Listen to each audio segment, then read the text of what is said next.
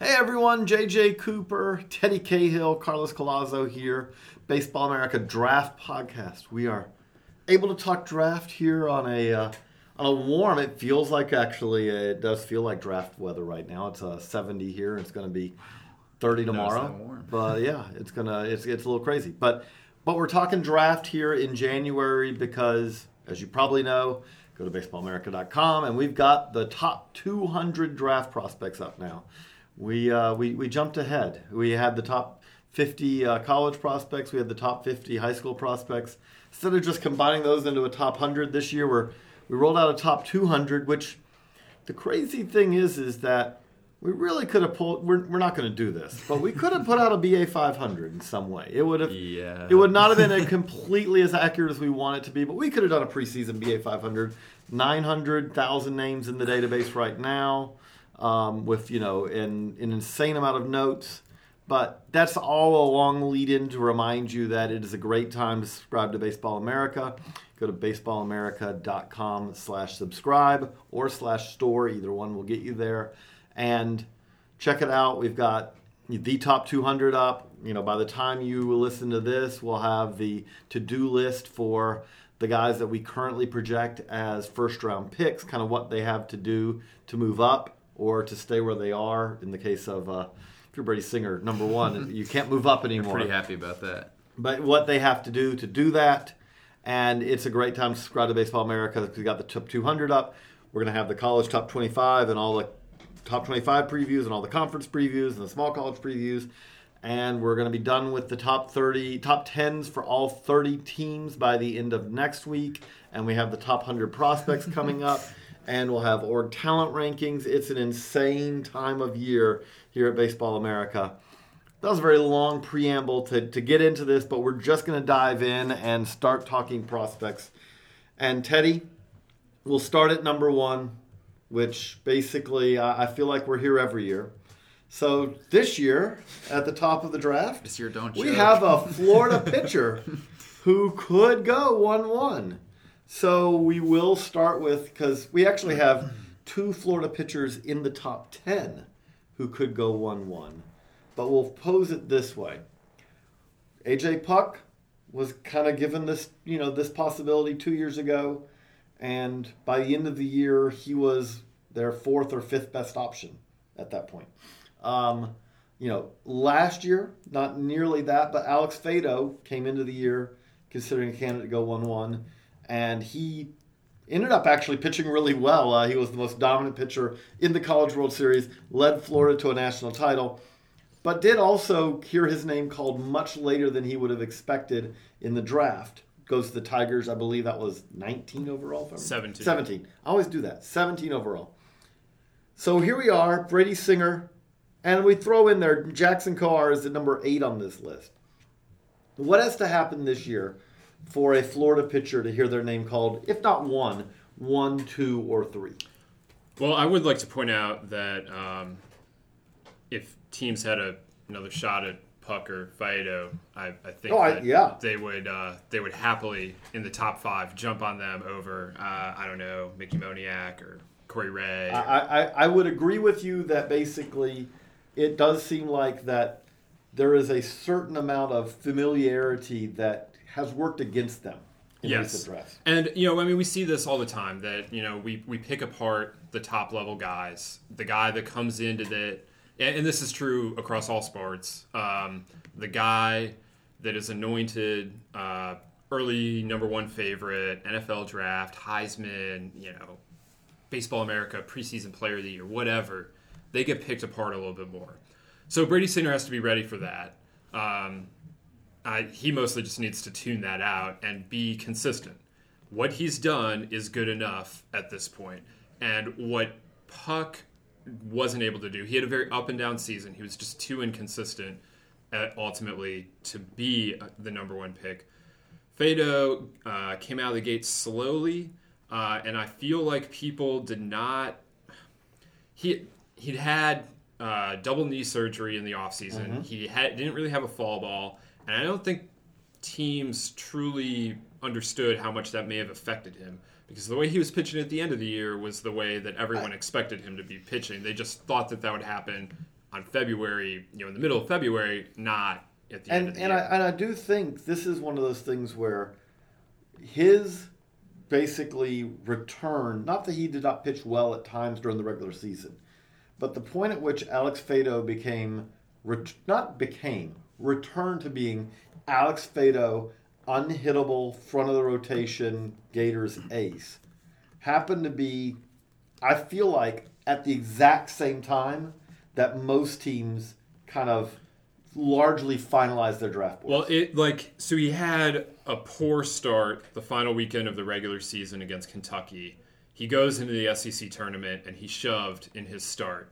That start happened to be pretty late at night. A lot of people were still there because it was him. It was the SEC tournament. But when you're doing it on Memorial Day weekend, that's a little late. And I don't know.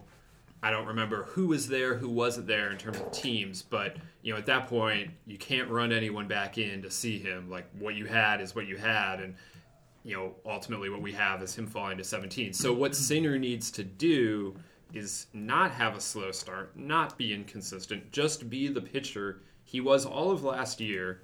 And, that track record is strong. His track record in high school was very strong. He is an unsigned second rounder. Mm-hmm. So it's mostly just be the consistent pitcher you've been, stay healthy, keep taking the ball and going out there and being the kind of ace that you can be.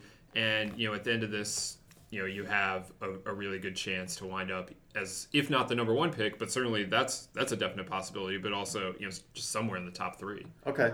And now, is there a possibility, assuming, again, we're not talking about, there's obviously possibilities if someone gets hurt and anything, we're not talking about that.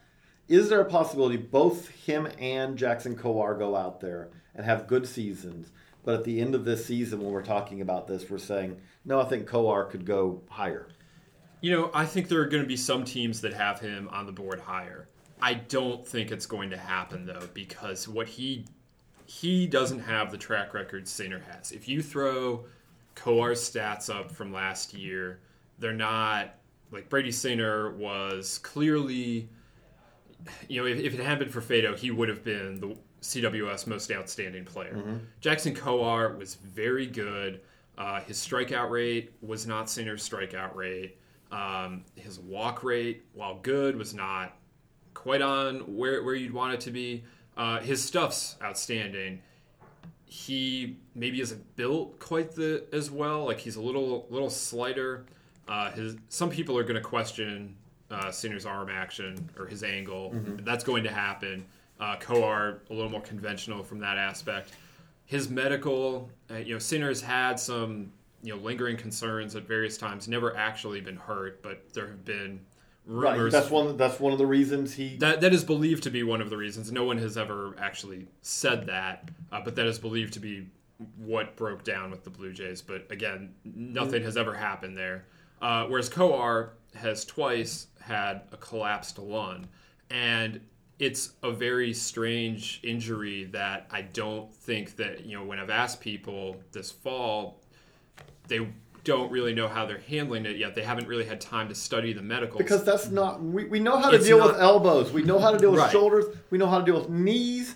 I'd even throw ankles in there. Sure. It's just but we don't have a track record of collapsed lungs to know what. It's not a baseball injury. And, so maybe it means nothing. Maybe it means something. I don't know. And my sense is the teams aren't quite sure yet either because they haven't really been able to dig in on the medicals yet. So all of that, I think, is working against Kowar getting ahead of Singer. But, I just feel like people are going to be more people are going to be more comfortable the higher up you go in the scouting department, into the front office executives. They're going to be more comfortable with Singer, and that's what you have to do at the top of the draft. So, Carlos, we also sit here. Ethan Hankins is number 2. So we have a high school right-hander number 2. As we know, there is a now long-running precedent, 50-plus years. High school right-handers don't go 1-1. Mm-hmm. We also have a high school lefty, Matthew Liberatore, in the top 10. We have Bryce Terrank. We have Nolan Gorman. But let me ask you, so if a high school player is going to end up going 1-1. Who do you think could be that guy and why? Right now, for me, I think it's a group of 3 players. You mentioned the first one. Ethan Hankins is number 2 for us. His fastball just puts him on another level. When you talk about the combination of velocity, he's been up to 97, 98, routinely sits in the low to mid-90s. Movement, life, this might be the liveliest fastball in the entire class, and command of that fastball. The way he spots this pitch inside outside to righties and lefties while throwing it as hard as he throws it is extremely impressive and speaks to his athleticism. I was a little concerned that he wouldn't have the secondaries needed to kind of crack that 1-1 curse for a right-handed pitcher out of high school. But it sounds like teams really, really love that fastball, and he did take some steps with the breaking ball in the fall and near the end of the summer season. So he could, if he continues to develop that breaking ball, he's tinkered with a slider in the past, and some guys think his arm slot is better for that pitch. So it'll be interesting to see what he does with the secondaries, but he's the first guy I would think of. The second guy is Matt Liberatore, as you mentioned. He's 9 right now on our list, but he's a guy who could easily jump because he's uber projectable, a great body, 6'5", with a lot of weight he can add. He was low 90s and the upper 80s with his fastball, but he has excellent control of a curveball. And if that, I mean, that's really, that's if that the big picks thing up. with him. If he takes a jump in velocity this spring and everything else looks the same, I mean, he's going to be in the top 5 picks. Teams love this guy. They really like him. He's got a great mentality on the mound, really understands what he's doing up there. And when you get a lefty that's throwing that hard with a curveball that he can spot, a changeup that he can spot, potentially 3+ pitches if that fastball takes a jump, he could easily go 1-1 in my mind. The third guy is not a pitcher, is Nolan Gorman. He's actually behind Bryce Turang right now, but I think he's probably got a higher ceiling, at least at this point. I kind of feel like with Turang, that's about as high. We have him right now at 5, and it's kind of hard to envision what he could do to climb much higher than that because the limitations for him are more physical. Exactly. I think it's a case... people bring up Mickey Moniak a lot with Bryce Turang just because they are very similar, at least physically. Turang has an edge on Moniak, who did go 1-1 because he's a shortstop, and most people believe he can stick in the dirt. But he didn't, and I think this goes to what Teddy was saying earlier about guys who have been at the top and have kind of been hyped up for a while. They get nitpicked a little bit. Turang had a really solid summer, but it wasn't world-beating, and he never looked like he was the best player on the field consistently, as most people kind of expected. And I think he got maybe nitpicked a little bit too much, but I don't think he's going to fall. He didn't have a bad summer by any means. He does everything really well. He's a double-plus runner. He plays shortstop extremely smoothly. I think the big question with him is really the impact that he's going to have. If he can come out a little bit more physical this spring and produce, you just got to produce the whole spring and show off the arm a little bit more. I think that's maybe another thing you can nitpick with Turang. But so with Gorman, what would he have to do? Gorman, so it's going to be tough for him because he's not going to face the pitching that maybe you'd like to see when scouts are trying to get a good feel for a hit tool. Nolan Gorman probably showed the most power in game against quality pitching this summer into the fall, but he also struggled at times with some swing and miss. I know during the World Cup, the U.S.'s gold medal winning team, he really struggled. I think he had one of the lower averages on the team, and you kind of saw him get out of his own head there. But you look a couple weeks before that, and he looked like the best hitter in the class during their warm-up games. So I think he needs to just show that his swing path is consistent, his timing is right, he doesn't expand the zone too much. But he's really not going to face some of the elite competition that you'd want to see to really put more confidence in your hit tool. But I also think he showed enough of that power in-game against good pitchers at times last summer to really have him be able to jump up there. He also can play third. Which does not hurt in any way, shape, or form. The next 2 pitchers we have on this list. So Shane McClanahan, top lefty in the class right now. And then you have Casey Mize, who I don't want to shortchange him, but really the summation of Casey Mize beyond everything else is that, and I don't even know like how much of this can he overcome in the space of 5 months, but scouts like him. They just want to see him out there healthy. He doesn't even need to do anything. Just take the ball every 7th day. Like, period. Like, that. They are so far in on him as is. That, like, the fact that he missed the summer didn't matter. The fact that he missed some And time that's last become year more, didn't matter. But that summer has become more of if you're the Well, top it's pitchers not. in the- It's not that like Singer sat the summer, Coar sat the summer. That's different. Mize tried to go to Team USA, made like one start, and then had to shut it down. And that was on after he had missed, I think it was 3 weeks with Auburn this Right. spring. So like, if he had just said, "Nope, I'm done," after Auburn which lost may have in been not a regionals, bad idea for him to. then yeah, but I think that he wanted to go out and prove that he was like I think he wanted that because there was some like, well, he had to sit like, but yeah, it's different if you sit the summer versus if you start the summer and then have to go home. So people are just interested to see, can he stay healthy? That's the question for him. The stuff is real. He more than Coar for me is the college pitcher other than Singer that could go 1-1. He's got a huge arm, racks up an incredible number of strikeouts, but he's got to prove that he can be healthy. He had the best strikeout to walk ratio of any Division I pitcher last year, like 12 strikeouts per each walk. I mean, that led Division I pitchers. It's really impressive. I mean, he was a huge part of the reason Auburn was good last year, and they need him to be good again for them this year. And you look at McClanahan, it's somewhat the same deal. Just stay healthy. He had a healthy year last year, but he had Tommy John surgery and he missed his freshman year. So he's just a redshirt sophomore this year, which maybe gives him a little more leverage.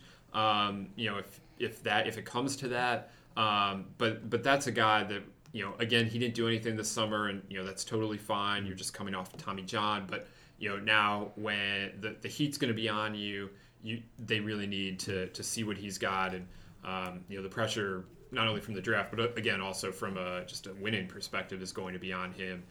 So how he handles all of that is going to be big. The other thing that does stand out with this right now is this is a very good draft class. I think we all agree that this is the high school class is deep. The college side, there is a very large number of interesting pitchers, a lot of whom, as you said, have some track record already, have had success here. And, they've had track record, they've had success, and they also have control in a lot of cases, which a lot of times when we're talking about guys heading into their junior year, that's the missing piece. But the thing that does jump out here for both you guys is okay, who are the college bats going to be? We know every year when the draft comes around, college bats are going to go high because those are, that's buying the Amazon, that's buying the Apple stock where it's just, you feel very comfortable about what you're getting. But what stands out in this class right now is that the guys who are the best college position players in this draft class either face limitations that are they're stuck with, that that's who they are, or there's enough questions about them that they are not sitting at the top of this class right now. So I guess we'll start, Teddy, you're the college guy, I'll start with you, but Carlos, I want you to chime in too, but who do you think when dust clears, or is this one of those years where the dust, it's going to have to be someone who really comes from off the board? No, I mean, there are bats here. There are just a lot of questions with these bats. I'll let Carlos tell you how much he loves Nick Madrigal, but I mean, there are real concerns here, and especially now that he's probably just going to be playing second base this spring again. He's listed at 5'7", 160. Mm-hmm. Who is drafting a 5? How are you going to, if you have a top 10 pick, you have to bring in a GM to see him. And your GM is going to come in, and you have to convince him that this 5'7", 160-pound kid is a good use of your top 10 pick. And he does an incredible number of things really well, but he also does not in any way look like what top 10 picks look like. And even in a world where Jose Altuve is your MVP and Dustin Pedroia, and you can run down several other smaller guys. But those were all thick, smaller guys. They are all thick, smaller guys, but they are still rare. Like that, ultimately, they are still rare, and that's part of what makes Jose Altuve fun is that there's no one that you put him next to Aaron Judge, and right. You're like, well, yeah. And so there's going to be questions there. Some of these other really good college hitters are corner guys. Griffin Conine is a corner guy now at Duke. Grayson Janista can play center field at Wichita State, but there's not a ton of people convinced that he's going to be able to stay in center field as a pro. You look further down, Luke and Baker. We'll get to those. I'm asking you guys They're very about corner those. guys, and Alec Boehm. Even Steele Walker, yeah, smaller. And Alec Boehm, Janice's teammate Steele Walker at Oklahoma. I mean, he's going to play center field, but he didn't play center field for Team USA. And Tristan Pompey is he a tweener? Pompey, the same thing. Is he a tweener? So somebody is going to answer the question: are they a tween? Like, Jeremy Ironman, where is he end up playing? Can I play in the middle, and then that guy will shoot up? Or for the middle guys already. Like Swaggerty and Ironman. Like Ironman, can he stay at shortstop? Swaggerty, how much impact is he really going to provide? So there are just a lot of questions about these guys. There are enough of them. There's plenty of inventory here. It's just a matter of who has the year that they need to have, and then how high are you comfortable taking somebody like that? Okay, Nick Madrigal. Yeah, Nick Madrigal. For me, this one's interesting because I first saw him. I always say this too. I saw him in 2014 at the Tournament of Stars when he was in high school, and he stood out to me more than anything for his defensive skills. He had the quickest hands I've ever seen, and so right now, one of the biggest questions with Madrigal, aside from his size, is where he is defensively, because for him, he's playing with Caden Grenier, who's one of the best shortstops in the class as well, and he got moved to second base last season. And there are a lot of questions about how well he can throw the ball. I know he had a small stretch last season where he struggled with that, so he's going to have to answer that. Teams, if you believe that Madrigal is a shortstop more than a second baseman, that improves your confidence with him. I think he can do that, so I'm a little higher on him just defensively because I saw it when he was younger. But also, he has hit way better than I thought he was going to hit when he was in high school, so I think I'm just a little bit higher on Madrigal than maybe some other people are. There definitely are teams that are just not going to have him up on their board that high just because of his size. So it's a smaller pool of teams that are going to be picking him up that high, but I think he has enough track record, enough defensive ability, running ability to kind of make it work. Now, that leads to the question that it's interesting. We've already got it on Twitter. Figured we would. Okay. So Seth Beer and Luken Baker back-to-back here, 34-35. And I think that there has been a misunderstanding or again, and I'm not knocking fans, but it's like there was it happens in every sport. Right. Like people think Lamar Jackson is like I'm sure there are people out there that think he should be the number one NFL pick. Right. But what was the Brewers the tank for beer? What was it? Oh yeah, yeah. There was funny. like basically this thought of that you were trying to get the first pick in the 2018 draft to get Seth Beer. Seth Beer, let's make it clear, his first 2 years at Clemson have been really good. There's no question of that, and his freshman year was especially his freshman year exceptional. Mm-hmm. That being said, he's sitting here at 34 because, if you're a National League team and you're drafting, you do not know where you can play him. Is that a fair statement? I think that's more fair to say for Baker than for Beer. It's first base. They're bad first basemen in the big leagues. But I think the reason he's at 34 is that he hasn't hit with wood for 3 straight summers now. His 2 summers with Team USA have been disappointing. The summer before, which was theoretically going into his senior year of high school, ultimately he leaves early. Yeah. That was a disappointment. Scouts were not super bearing down on him because he wasn't going to be in that class. But by all accounts, it was disappointing. So you have this wood bat question. Like, how well is he going to hit with wood? You then have this major question about his athleticism. How athletic is he really? And he's going to have to be a first baseman in pro ball. He's not an outfielder at this point. His run times are, and he spent the fall working hard to get better. We'll see how that all plays. But that's a big question right now. And then the biggest thing for me with both of them is that in the last few years we've seen incredibly talented college power first basemen in Brent Rooker and AJ Reed. Neither one of them was a first rounder. Brent Rooker won the SEC Triple Crown. You can't have a better season. He did everything you wanted him to do as a hitter, not a first rounder. AJ Reed two-way player, Golden Spikes winner, everything you'd want. And you can even say, like, well, maybe when he stops pitching, it'll get even better. Not a first rounder. And so that's what these guys are fighting against. And right, what you're saying is statistically, like, when you talk about Seth Beer or Luken Baker, statistically, it's hard to imagine them having a better season than Brent Rooker had last year. Now, Rooker, they would have a longer track record a little bit. Mm-hmm. But they can't have that season is as good as you're going to have. Yeah. And as you said, now, maybe he went later than he should have in the draft in Rooker's case. We'll see. He did go out and then have 18 home runs in his pro debut in a half season. And A.J. Ray shot through the minors. Yeah. The major league career hasn't developed yet, but he did shoot through the minors. I mean, there's something to be said for this, but there's also a reason why those players are going where they're going.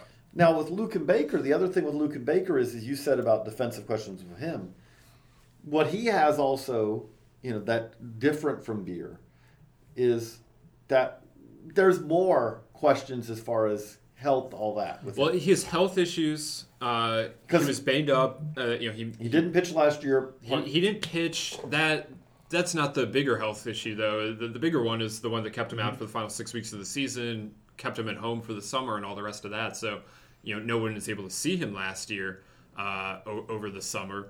But, Beer at least played the outfield, albeit poorly, for a year, and part of last year, too.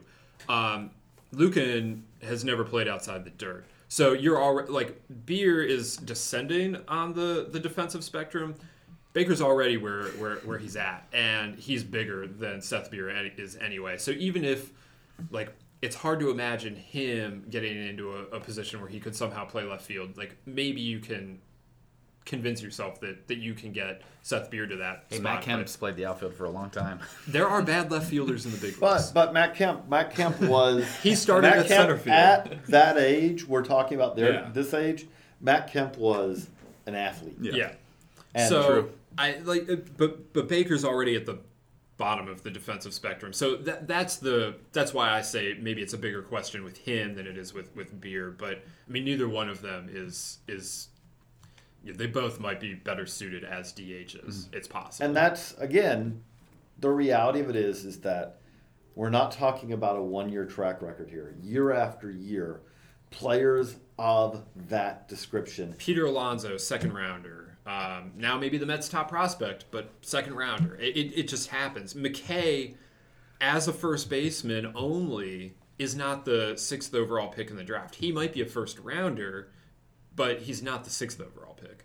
Right, and that is the thing. That is the consistently year after year after year.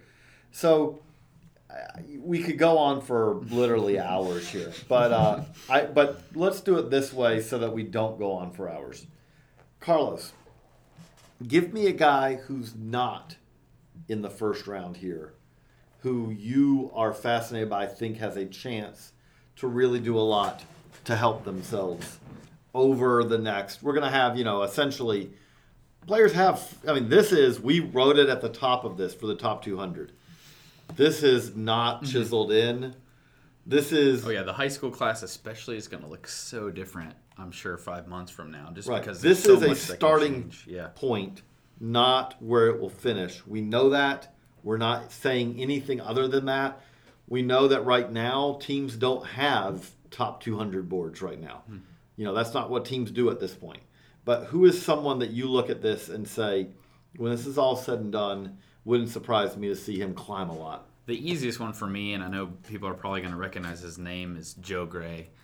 Just because he's a guy who might be one of the more toolsy high school outfielders in this class. And he had a down summer. He's from Hattiesburg, Mississippi. Doesn't face a lot of top pitching. And really, this summer, you could tell that he doesn't see that a lot. He struggled against some of the best pitchers in this high school class. But the thing with Joe is during this fall, he really started to make adjustments. He had a good Jupiter, showed more bat-to-ball skills at the plate. So he's a guy who I think teams are going to be interested in already, despite his down summer, just because he's got the tools. He's got a strong arm. He's got some power. He might be able to play center field, can run. But if he goes out and just crushes the opposing pitchers in Hattiesburg this spring, and it's going to be tough, because, like I said, he's not going to be facing those elite pitchers. It's going to be tough for him. But, like, Joe Adell is a guy I always bring up with Joe Gray. Joe Adele is a guy who had those hit tool questions, and he went out and just destroyed. Everything. Was almost a player of the year for us just because of that. So if Joe and does also never struck out. Exactly. I know it's Kentucky, but never struck out. So if Joe does that, he's definitely got a chance to shoot up into the first round. He's not too far out of it right now. Another guy who's a high school outfielder is Connor Scott. He's a little bit further down. He's not too far. He's right in that same range, but he's a guy who was injured this summer. So he's got a really good bat. He actually can get on the mound as a lefty and throw like I was going to say, when we talk about injury, it always makes me flash back to Austin Beck, because a year ago at this time. And he didn't get a ton of looks just because he wasn't playing a lot, but he's got a really good hit tool. He gets the Kyle Tucker comparisons, and he's in Florida, so he's got a chance to go up against some of those good pitchers and show that he can do it against the best. So those are two that kind of jump out to me. Teddy, what about for you? Who's a guy who... Well, I'm going to take the easy way out and tell you about some injured college pitchers. That is a good demographic to choose for this. So Tristan Beck was projected as a first rounder last year as a draft eligible sophomore. He wound up not pitching due to injury.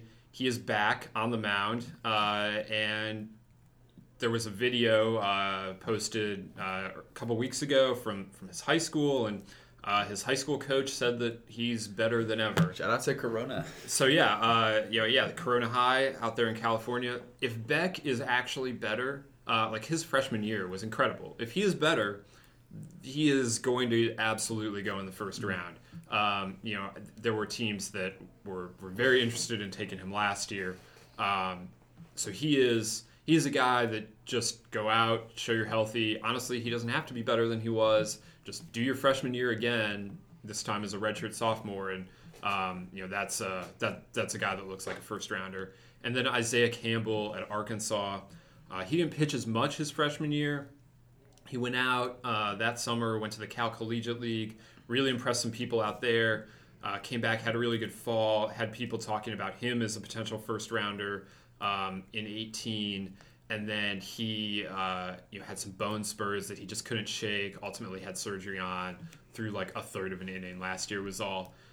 He is now healthy. He's going to go out, touch 97. He's a really big part of why I think Arkansas is going to be really good this year. And if he has the year that people are expecting, that's a guy that can make the jump into the first round as well. And that's the thing is you wrote about this in the intro for this.